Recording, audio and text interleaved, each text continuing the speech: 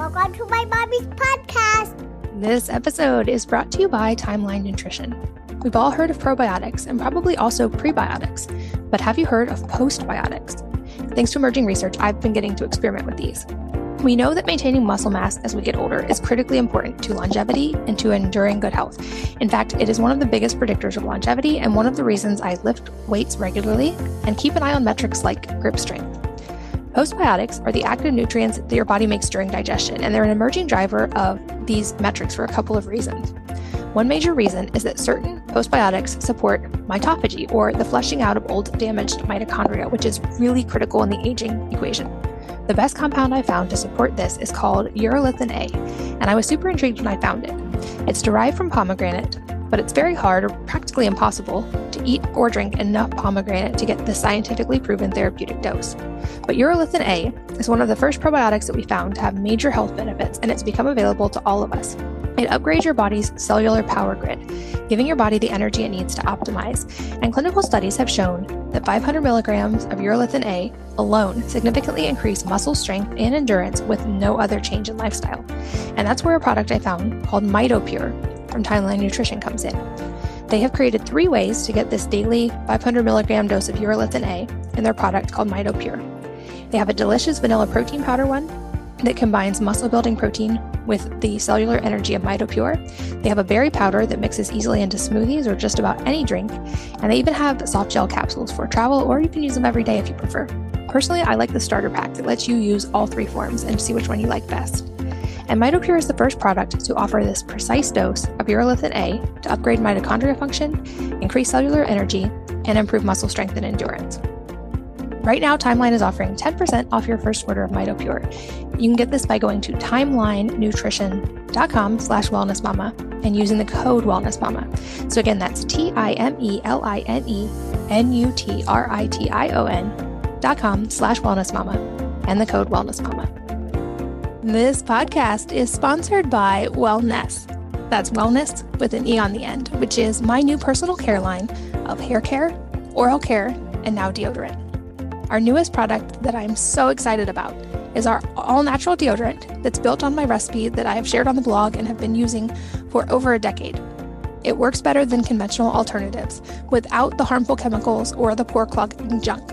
But unlike many natural brands, we make sure to use the exact right balance of natural odor blockers so that you get the protection you want without any irritation, itching, or annoying rashes. We formulated it with only EWG safe ingredients, and it's EWG and B Corp certified, meaning it's a safe, natural, and effective solution for the whole family. We also have hair care, including shampoo, conditioner, and dry shampoo, as well as a full oral health line, including 3 types of toothpaste, toothbrushes, and now floss. Check these and all of our amazing products out at wellness.com.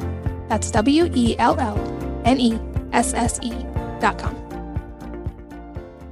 Hello, and welcome to the last episode of the year of the Wellness Mama podcast. I'm Katie from wellnessmama.com, and this episode will be a solo episode that answers questions I have gotten from you guys on social media or via email, as well as requested yearly recap. I'm looking forward to next year and challenges and experiments that I'll be doing, as well as just some general updates and kind of 80-20 of my top health things of this year. So as a quick recap, before we jump into more specific stuff, a lot of you asked about my personal life and how things were going and various questions around that. And so I'll provide a little bit of an update there. In general, it's been a pretty tough year, actually, but also one filled with so many beautiful lessons and a lot of growth, especially in my relationships with my kids. And it also marked the end of a relationship for me, but the beginning of, I think, a new chapter. And like I said, really some growth in my relationships with my kids and a lot of time with them this year. I put most travel on hold, and my main focus this year was being home with the kids and working on those relationships. And of course, as kids always do, they have all gotten older this year. I have a driver in the house now, which has been really amazing to see. And it's been awesome to watch their progress in pursuing their own interests and passions and in starting their own businesses, which I've talked about being a focus for us with the kids and just seeing how they've grown in all those different areas. A lot of them are still pole vaulting, but they've also this year, various ones have pursued things like tennis and other things. They also do junior lifeguard every year. So they've been really getting to dive into their own passions. On a personal level, I felt like this year was a year of cocooning for me, and that it was a year of rest and recentering. And I really didn't, like I said, I spent a lot of my time at home, and I really felt kind of metaphorically like I was in a cocoon this year. And I've been really excited in the last month or so to feel sort of renewed creative energy and renewed motivation to step into new projects and a lot of new energy around that. So that'll be a lot of my focus for next year that I will explain more in a little while. Also, this year, it's been really fun to see, possibly in large part because of the focus on recovery and cocooning, that my health is better than it's ever been. From the things that I track, my blood sugar, for instance, I occasionally monitor with a continuous glucose monitor, and my fasting blood glucose is about 73 to 75 pretty much every day. And I've now gotten to a point where even with eating carbohydrates, I don't see any big spikes throughout the day. I very rarely see a food spike over 100. And I'm really focused on eating to nourish my body, which has been a big shift I've talked about on this podcast before. But I've really, I think, finally broken free of the dieting mindset that I didn't even realize was so prevalent. And this year has not been at all about restriction, and it's really been focused on nourishing my body. I have talked about on here, including in my interview with Chris Kresser, about the nutrient density of food and about really focusing on that over even the macros of food. So right now I track using MyFitnessPal mostly to make sure I'm eating enough, and also just to make sure I'm getting a variety of foods so that I'm getting enough micronutrients. And I have been supplementing in a cyclical way. I'll explain more about that later on in this episode. But the overall main focus in health for me this year has been really just nourishing my body. And this has led to also some of the best labs I've ever seen for myself. So my Hashimoto's is completely in remission. Those numbers have been phenomenal this year. And all of my other numbers are not just in normal range, but in optimal range. And I think the mindset of focusing on the positive and moving all of those things, including eating enough food, in a positive direction have been really, really helpful over this past year. I also think it was really important to focus on and deal with stress and sleep and recovery. I think often when it comes to health, it can be tempting to want to do more and add things in and take more supplements or add in more exercise. And I've really seen in my own life how important dealing with stress and really optimizing sleep are, and how those move the needle in all of those other areas as well. So during my intensive healing phase a couple of years ago, I was almost entirely focused on recovery, and sleep was my thing that I really tracked and looked at most each day. And I did not do during that phase any intense exercise or anything that the body could interpret as additional stress. So I just did gentle things like walking or occasionally yoga, but really just focused on recovery. And this past year, now that I'm seeing those lab numbers and in a really good place with stress levels, I have started adding in more resistance training and strength training. And that's been a lot of my journey over the last year for strength. So I kind of call 2022 the year of strength. And I'll talk about this more later in the episode as well. But 2023 is going to be, for me, the year of more explosive movements like jumping and running, because I've built the foundational strength, but I haven't yet figured out how to translate that into getting a lot faster or being able to jump higher. In fact, since having kids, I don't know if you've had this experience, but I feel like my vestibular system changed and I don't like being off the ground. So that's one of the things I'm planning to tackle this coming year. I also last year in the recap talked about my yearly reading benchmark, which I was able to hit this year. My goal is to read about 50 books a year or sometimes a little more. I also got to do some fun experiments and get better at some skills like solving Rubik's Cubes with my kids. I tackled a lot of DIY projects around my house, fixed things that were broken. I got a lot better with power tools, which for a long time were scary. And now I love being able to just pull out the tools and fix things or build things. I did a lot of art this year. I feel like art can be really therapeutic if you enjoy art, and spending time drawing and painting was a really fun outlet for me. I also fell in love with meditation in a different way and finally found forms of that were I was able to consistently implement. And I got better at journaling, which I think both of those are just helpful for the stress side of the equation and for processing inner things. And then, like I mentioned on the physical level, I really challenged myself with the strength side this year. And I found out that I was a lot stronger than I thought I was. And it's been really fun to see the strength growth from the beginning of the year until now. And I mentioned I was mostly at home. I did travel a little, but mostly just spent time with the kids. And then I think I had 2 work trips throughout the year. And I'm debating if I want to add any travel back in 2023, but I'm really actually enjoying my kids' ages and enjoying being home with them. So it's hard to want to travel right now. And then on a personal level, I spent time this year doing a lot of inner work around some tendencies I realized I had, kind of perfectionist tendencies and people-pleasing tendencies that I learned went back to some instances in childhood and just patterns that I had developed. And I learned a lot more about boundaries and showing up with kindness without compromising my own needs. And I'm still definitely on that journey, but it's something I really hope to model for my kids. And I think it's a thing that can be difficult to really dial in as a mom because we're so wired to want to make sure everyone else is okay. And this was especially true for me. So I still have, of course, much work to do in this area, but I feel like I began that journey this year. My words of the year for 2023, and I will link in the show notes to a word of the year generator if you want it to generate some random suggestions for you. But for me, I'm going to be focusing on the words peace and joy. I feel like in the past, a lot of years, I've had words that were very sort of like type A and focused on an outcome. And this year, I want to focus more on the inner state and the inner side of that. And so for me, peace and joy resonated the most. And so I'm going to be really nurturing this with a focus on meditation and creating quiet. I had Susan Cain on the podcast this past year about her new book, Bittersweet, but her first book, Quiet, which talks about the power of introverts in an increasingly busy world, was really influential for me. And I've realized that I need to, especially with 6 kids who are all getting older and our lives being pretty busy, I need to nurture time in the quiet. The quotes abound about the importance of time alone and time in quiet to sit with ourselves. And I think as for moms especially, this is something we have to be pretty proactive about because it doesn't just tend to happen.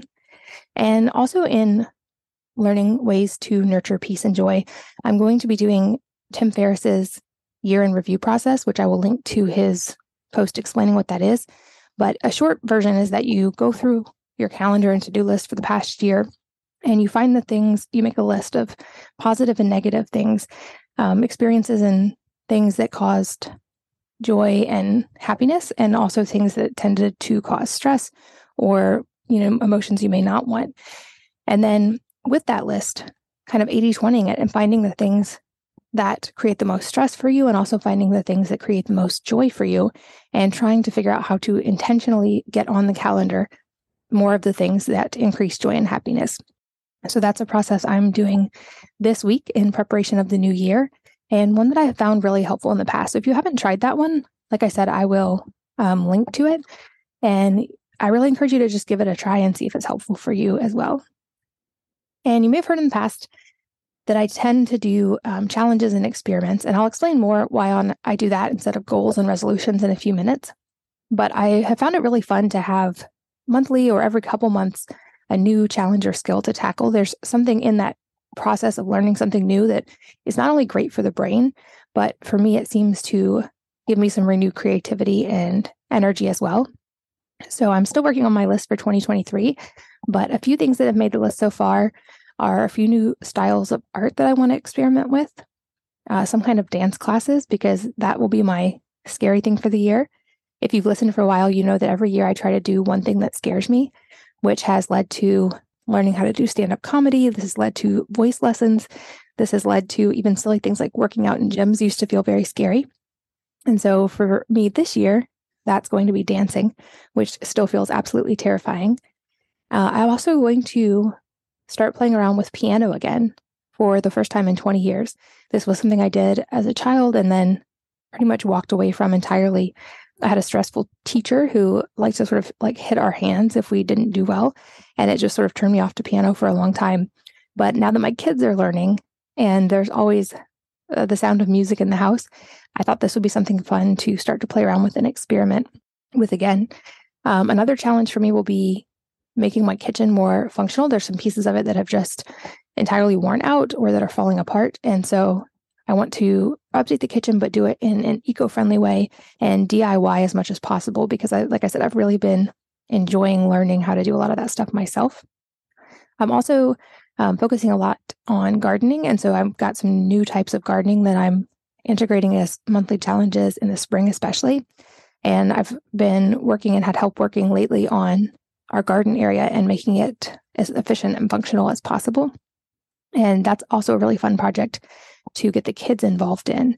I know many of you already garden, but if you don't, especially with how much food prices are on the rise, I would really encourage you to try to figure out a way that you can produce even a small amount of your own food. I think not only is this helpful from a money saving perspective, but I've written before about all the benefits of gardening, from the time outside, which has a host of benefits, to interacting with the microbiome in the soil, which some studies show could actually be good for the immune system and is especially great for kids, to the vitamin D we get from the sunlight, to just the time in nature in general. Not to mention, food is typically healthier. And I've had interviews like Dr. Jack Kruse who talk about things like light being one of the most important factors in health, potentially even more so than food or exercise. And so the more we can spend time outside, we can help optimize that factor, as well as the importance of, whenever possible, eating food that was grown in at least our latitude that we live in, but also as ideally as close to home as possible, and the many benefits of that. So if you don't already garden, I hope that you maybe will consider doing that in some form. And if you do, I'd love to hear what you're doing and any tips that you have. And then lastly, I don't have concrete plans for this yet, but I am considering the idea of a silent retreat. I found one through a friend, and I believe it's a 5-day silent darkness retreat. And I've heard that this is one of the more challenging types of retreats to do. And I'll admit that as a mom, while friends I know who are not parents have gone on this and said it was so hard and that it was excruciating to be alone in the quiet that long, I anticipate that as a mom, at least those first couple days might feel pretty blissful, because quiet, like I said, is something I don't get much of in my life. And I will link to the place that I'm considering in the show notes as well, in case any of you guys are also interested in checking it out. But that is the one travel I'm considering, sort of for just personal growth. You guys also asked about my health targets and experiments for next year. And I briefly recapped my 2022 metrics around that, but I'm really excited to jump into some new things in 2023. My focus, like I said, is going to be on speed and jumping, because in 2022, I got a lot stronger. And now I want to experiment with translating that into getting faster and to things like box jumps. And it sounds silly, but for some reason, since having kids, the being off the ground and especially jumping seems a lot more difficult than it should be. It's a mental thing. It's not that it's physically difficult. It's that a 20-inch box jump feels scary. Like I think I'm relearning my vestibular association with time and space, and I'm excited to delve into that. I'm also kind of combing through and looking at what's called a 1x20 program, which I will link to as well. I found out about this through Eric Quorum, who I had on the podcast, and I highly recommend his episode. And he mentioned this as something he learned from someone named Chris McCormick, who I can link to on Instagram, or you can listen to the Blueprint podcast, which talks about this. But it's a specific method of training that's pretty unique and that I have not tried, of doing 20 reps of an exercise and doing a lot of different exercises rather than doing a larger number of sets and reps. Like I said, I'll link to some things in case you want to read more about that. I also got a reader question about top supplements and rituals I couldn't live without. And I figured this would be good to put under the health targets and experiments umbrella. And with the caveat that I am definitely not even close to perfect at these all the time. And the caveat that there, of course, in health is a tremendous amount of personalization and individualization. And so while I hope these can be a good springboard for research for you, I have learned over the years the hard way that applying someone else's program and what worked for them will not necessarily yield the same results for us. And so I think we can learn something from everybody else's journey. But at the end of the day, the responsibility is ours to figure out what's going to work for us. So with those important caveats before we begin, the rituals I consider the most important and try to consistently do as much as possible are things like getting morning sunlight, which thankfully I think this has finally actually hit sort of mainstream awareness. Huberman has talked about this on his podcast various times in the past year. I see this now circulating on Instagram as a health tip often, but I love this one because it doesn't cost anything. It requires very minimal effort and it can make such a big difference. And it's incredibly simple. It simply means as soon as possible after waking up, assuming that the sun is already up, that we go outside and get natural light. And it is important to be outside, even on a cloudy day, because certain parts of light don't go through windows. So we're not getting the same effect indoors. And indoor lighting is not nearly as intense and doesn't have the wide spectrum of light that outdoor light does. And the reason this is so important is that it kind of starts the clock for our circadian rhythm. And while it may be tough to see the connection, morning sunlight is actually one of the best things we can do for sleeping better at night. Like I said, this one's free and almost no effort. And so the metric I try to hit is just being outside for about 15 minutes in the morning whenever possible. And this is one that's also great to do if you have kids, because it contributes to the cortisol melatonin rhythms throughout the day. So when we do this consistently, it helps really dial in that sleep time. And I've seen a difference in deep sleep, especially when I'm really consistent with this. A ritual I put top of the list now is strength training. And I've had quite a few podcasts about this in the past year and about my own journey with it. But my encouragement to other women over the past year has largely been to make sure we're nourishing our bodies enough, that we're getting enough protein, because many women are not, and then to add in strength training. And I highly recommend my episodes with Dr. Gabrielle Lyon. If you haven't listened to them, she does a great job of explaining the dietary need for protein and why it is the most, in her opinion, important macronutrient. But she also talks about a concept called muscle-centric medicine, with the idea that for most people, it's not that we have too much body fat. It's that we are under-muscled. We don't have enough muscle. And we do know very consistently from the data that lean muscle mass, having enough skeletal muscle, is one of the factors that correlates very strongly with longevity.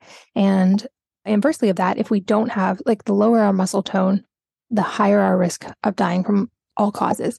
Even things like, falling becomes a big risk as we age. And those with more muscle tone are much more likely to have less damage, even if they fall, than those with less muscle. And so as I get older, this is something I've really been focused on. And I've loved challenging myself in this, because while all movement is good, and I think movement is one of the most important things we can do, all movement is also not created equal. And so for me, I really try to focus on strength training with some kind of progression, which means either going up in the amount of weight, the number of reps, or the number of sets, and also cycling through different types of movements within each of those. And I've been personally focusing on bigger movements like squats and deadlifts, split squats, even things like leg press for the first time this year, RDLs, Bulgarian split squats, which I have a very much love-hate relationship with. And I'll be adding in a lot of new ones next year, as well as trying to work on my upper body strength, because I feel like lower body has always been just more naturally strong for me. And I struggle more with upper body strength. So I'm trying to really improve that this year as well. But I notice consistently that when I strength train, usually for me about 3 or 4 times a week, while I may be tired and need to recover after that workout, I overall feel better across the board. Another non-negotiable for me is eating enough protein, which I've already talked about a couple times, even in this episode, and many times throughout the past year on the podcast. But I keep talking about it because it was such a game changer for me. When I actually started tracking, I realized that I had been under eating protein for a long, long, long time. And eating enough food and really nourishing my body, and especially hitting my protein targets, I think was one of the big factors in signaling to my body that it was safe and it didn't need to be in sympathetic mode all the time, and that it could rest and recover, and it could stop being stressed, which that's a very important factor when it comes to not just losing weight, but dealing with stress levels in general. And so now, like I said, it's non-negotiable for me to make sure I'm nourishing my body and really getting enough food, and especially protein. And as a metric, I'll also say I went from when I started tracking some days eating only like 800 calories because I was so busy and just wasn't hungry and didn't think about food, to now eating 2,400 or sometimes even more calories per day. And I have gotten leaner through that process. So I think that's a really exciting encouragement, because often we think we have to eat less to lose weight. And I think if we are focused on our metabolism and on nourishing our body, often the opposite can be true. And I hit these protein targets through whole foods, through protein powders occasionally. And I also add in aminos and creatine, which I'll talk more about when I talk about supplements later. Another non-negotiable for me is hydration and making sure I'm getting enough electrolytes. This seems like another area that is pretty minimal effort, but many of us just don't consistently dial in. And I know this was true of me as well. And I see a difference in my sleep numbers if I'm well hydrated, in my recovery, and also just logically, the body is majority water. And so giving it a consistent source of hydration and electrolytes really contributes to health in so many ways. I've also been experimenting with, and now really consistently like to do, lymphatic-based movements and massages. And I might do a whole episode on this, or potentially like a YouTube video this year. But I think this has been another thing that's helpful in recovery and signaling to the body that it's safe and can rest, with the idea of just moving the body in certain ways that move lymphatic around, and also doing things like lymphatic massage on different areas of the body, which has also improved my skin quite a bit. Not surprisingly, sleep is one of my non-negotiables as well. I've done definitely many episodes on this, and I have many blog posts on wellnessmama.com if you want to read some details about any of these things. But in general, I've narrowed this down to my sleep environment, sleeping with blackout curtains. I have now a Doc Pro from Chili Sleep on my bed. I wear an Oura Ring to track my sleep so I can see what things I'm doing affect my sleep in positive or negative ways. And then I do breathing exercises before bed, most often a 4-7-8 pattern, which is breathing in for 4, holding the breath for 7, and then gently exhaling for 8. And I'll do sometimes 10 rounds of that, which really help me get into deep sleep. And then often I will also do mouth taping, which encourages nasal breathing during sleep, which is correlated with better sleep as well. And then lastly, regular parts of my rituals and supplements that I can't live without. Like I said, supplements for me are a rotating list, and I think they're very personalized. And some days I will take quite the handful of supplements. Some days I take no supplements at all. But consistently, I take magnesium, different forms of choline, which are specifically just important for me because of some genes that I have. And then I've been experimenting with things like inositol for sleep. I experimented with different nootropics on different days, especially podcast days, adding in amino acids, and then really just tweaking from there. So I think supplements are very, very personalized, but that's kind of my basic starting point. Also, when it comes to health targets, I always like to have the conversation around New Year's resolutions and why I use the words challenges and experiments instead of goals and resolutions. And the big reason for this is that only from the statistics I've seen, only about 16% of people are actually able to keep resolutions over the long term, according to, I believe that was a report in Economic Times. And Einstein was quoted as saying, we cannot solve a problem on the same level of consciousness that created it. And so I've realized in hindsight that when we set resolutions, we're trying to change a behavior through willpower. But I found it personally much more effective to change mindset, which leads to the behavior change as a byproduct. And this isn't to say that behavioral changes can't also contribute to mindset shifts, but at least for me, I've seen that this seems to be the harder path. And it's easier when we build behavior change through small habits and mindset work versus trying to change our behavior with long-term willpower, which is a big use of resources, mental resources, and can lower resilience.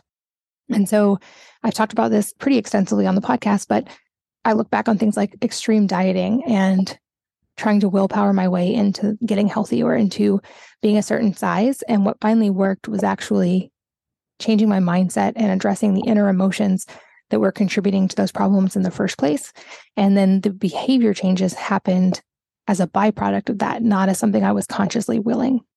I also think it's a shift mentally into becoming the person that has those traits and that embodies those things, versus forcing our current selves to do certain activities or not do certain activities based on willpower. If you're like me, you might have some story around the idea of I'll be happy when that drives resolutions. And for me, this was definitely a flawed story. I had the idea I will be happy when I'm a certain size, or I will be happy when this happens. And ironically, fixing the underlying emotional triggers actually increased the chances of me getting those things that I thought were going to make me happy. But I figured out the happiness part of that equation first. So, for example, we might have some internal upper limits to the degree of success or love or wealth or kindness or health that we'll allow for ourselves. And I believe this is one of the core reasons, for instance, that, to use an analogy, people who win the lottery are more likely to declare bankruptcy within 3 to 5 years than the average American, and that 70% of lottery winners end up broke. And perhaps this is also why many people will gain back weight when they lose it, because the underlying mindset hasn't changed. They haven't become the person who embodies those other traits. And so instead of resolutions and goals, which statistically we're not likely to keep, I do challenges and experiments, including the monthly new challenges I mentioned earlier. And I do mini benchmarks versus big resolutions, because these lead to those small habit changes. And I also make sure I'm addressing the mindset piece of any of these during that process. This episode is brought to you by Timeline Nutrition. We've all heard of probiotics and probably also prebiotics, but have you heard of postbiotics? Thanks to emerging research, I've been getting to experiment with these. We know that maintaining muscle mass as we get older is critically important to longevity and to enduring good health.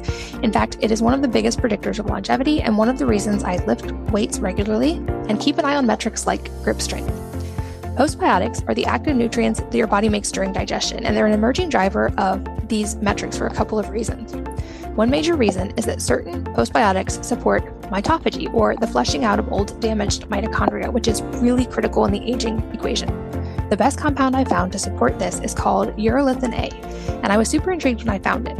It's derived from pomegranate, but it's very hard or practically impossible to eat or drink enough pomegranate to get the scientifically proven therapeutic dose. But urolithin A is one of the first probiotics that we found to have major health benefits, and it's become available to all of us. It upgrades your body's cellular power grid, giving your body the energy it needs to optimize. And clinical studies have shown that 500 milligrams of urolithin A alone significantly increase muscle strength and endurance with no other change in lifestyle. And that's where a product I found called MitoPure from Timeline Nutrition comes in. They have created 3 ways to get this daily 500 milligram dose of urolithin A in their product called MitoPure. They have a delicious vanilla protein powder one that combines muscle-building protein with the cellular energy of MitoPure. They have a berry powder that mixes easily into smoothies or just about any drink.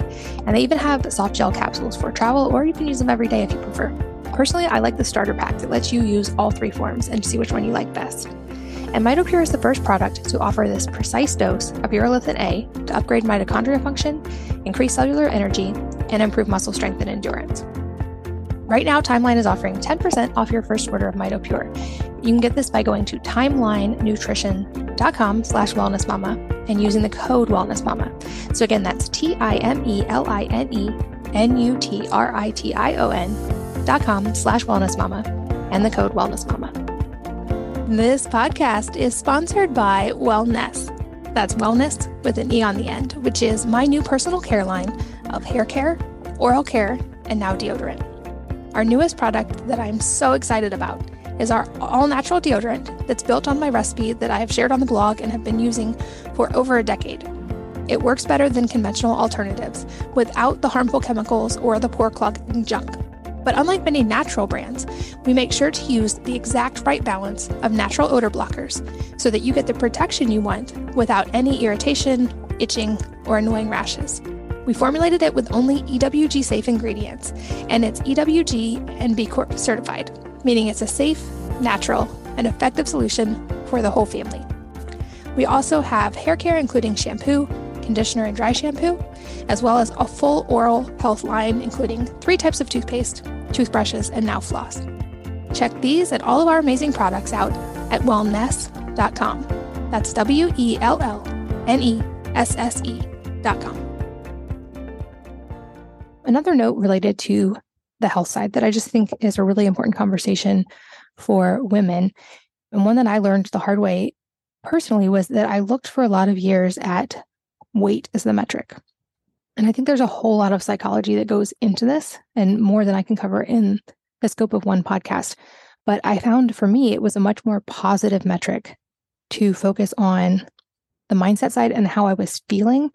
And if I was going to track metrics like eating enough, like my size in inches and in strength versus weight.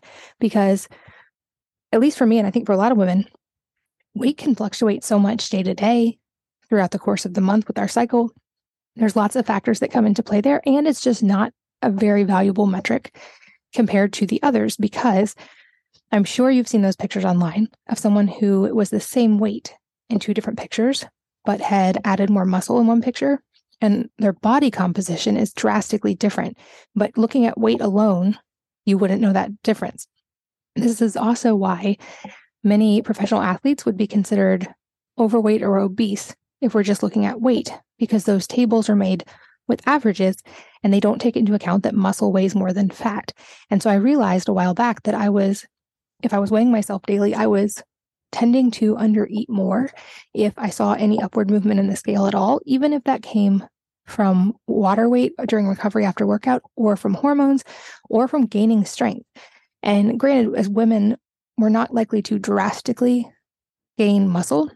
I think the stat I read is that it's tough to put on more than about 1 pound of muscle per month, but 1 pound of muscle per month times a year is actually a really impressive amount of added muscle. And so I stopped looking at weight as the metric and tracked my strength in movements and different movements and my size. And I found that without much weight change at all, I got smaller and stronger and leaner. And I think this is just a little bit of an example of that mindset shift that can be really helpful in shifting to a more positive, sort of mindset around our bodies, and also focusing on positive metrics versus negative ones. Also, weight alone ignores, like I said, the very important factor of lean muscle mass, which is massively correlated to health and longevity, which is a big focus for me in trying to continually increase that. And when we just look at weight, like I said, we're not looking at that. We're not looking at visceral fat. We're not looking at lean muscle mass. We're not looking at how well we move. And I think this is also kind of tied into what headlines have called the skinny fat epidemic, where people might be a correct weight according to these tables, or not overweight, but don't have a lot of muscle mass and still could have, for instance, a lot of visceral fat. And I've talked about this before as well, but I went through the sort of I want to be small and skinny phase a couple of years ago, especially when I had dealt with trauma and was dropping weight pretty rapidly. And I've shared the story with how I noticed how this was impacting my daughters and how they had words around wanting to be smaller as well. And so I very consciously tried to shift my mindset around this to being stronger and being healthier. And I've seen them start making those changes as well. But I also think when we're just focused on weight, this can lead to undernourishing, which I've already mentioned a couple times on this podcast, but I think it bears repeating because we've heard it said that at least in America, we're very often overfed and undernourished. But if we're only looking at weight, it can be very tempting to want to eat less or restrict or eat low calorie or just eat less food to hit our weight targets. But we can inadvertently end up not getting enough nutrients, which is a stress signal in the body, which can make that whole process harder in the long term. So like I said, I now focus on strength in inches as my benchmark. I eat more than I ever have. I did a whole period of reverse dieting over this past year, where I consciously increased how much I was eating and sort of tracked it to make sure I was getting enough protein and enough nutrients. And now I do still track some, but mostly to help make sure I eat enough. And this is a big contrast in how I feel now versus when I first lost weight, as far as my energy levels and just my ability to do things, lift heavy things, build things on my own. And so, like I said, also for me, next year is the year of the jump, or speed and jumping and getting faster and more explosive, which I expect to also help with body composition, but I'm also just excited about from a play perspective with my kids. I also say that as I've made these shifts, an unexpected result for me is that eating enough food, I would say, is now actually the hardest part of getting stronger and staying lean for me. Because when I slack on that, I will see weight fluctuations I don't like. And when I am consistent with eating enough nutrients and protein and food in general, I just notice a big difference in my body composition. I also spent some time recently looking into my mental targets and experiments for next year, and I will be sharing more of these as a journey throughout the year in podcast episodes, but many of you have asked, so I will be finally finishing Unstitute and be first releasing an entrepreneur incubator as a standalone product that can be used for kids of any age, but especially useful for high school age kids, or honestly for adults who are wanting to start a business on the side or become more entrepreneurial as well. And I wanted to make this extremely accessible and affordable and have sort of a business in a box, everything that you need to understand how to start a business. And so I'm working on finishing that up. And I'm also working on finishing a parenting and mindset book, which will actually encompass a lot of the philosophy about homeschooling as well, but that will be available before the full program of Institute. And I think this is hopefully something that will help a lot of other families, because these are things that I've worked out over the course of the last 15 years that have made the biggest difference for our family. I'm also setting the goal to read 50 plus books again. And I would love any suggestions you guys have. I ask this on every single podcast of my guest about which book or books have had the biggest impact on their life and why. And I use that as a starting point for a lot of my reading list. I've also been compiling these, and I will publish that extremely long list pretty soon. But I would love if you guys would reply or DM me on Instagram. Let me know any book suggestions you have. On a family level, some targets and experiments for the next year. Like I said, we're going to be tackling some house projects as much as we can by doing them ourselves and building things. And then the kids will often join me in my monthly challenges of learning new skills and doing things like that. And then we also are making a focus around more play and more outside time. And for the science behind this, check out the episode I mentioned with Dr. Jack Kruse about the importance of light and how it's so especially important for kids. But I really do believe as a parent that the more time our kids can spend outside and playing, and that we as adults can do that too, in general, the happier everyone tends to be. And now I want to just go through some quick Q&A. I got a lot of questions from you guys over Instagram and email. And so I'm going to tackle some of the more common ones here. And then I also will be integrating in the new year, so starting next week, short mini episodes each week. So there will be the 2 normal episodes plus a shorter 15 to 20 minute episode that will be sort of all the key takeaways and important points to know about one single thing. So whether it's about magnesium, sauna use, certain types of exercise, whatever it may be, that way you have mini bite-sized episodes that can give you sort of the 80-20 full primer of everything you need to know about something.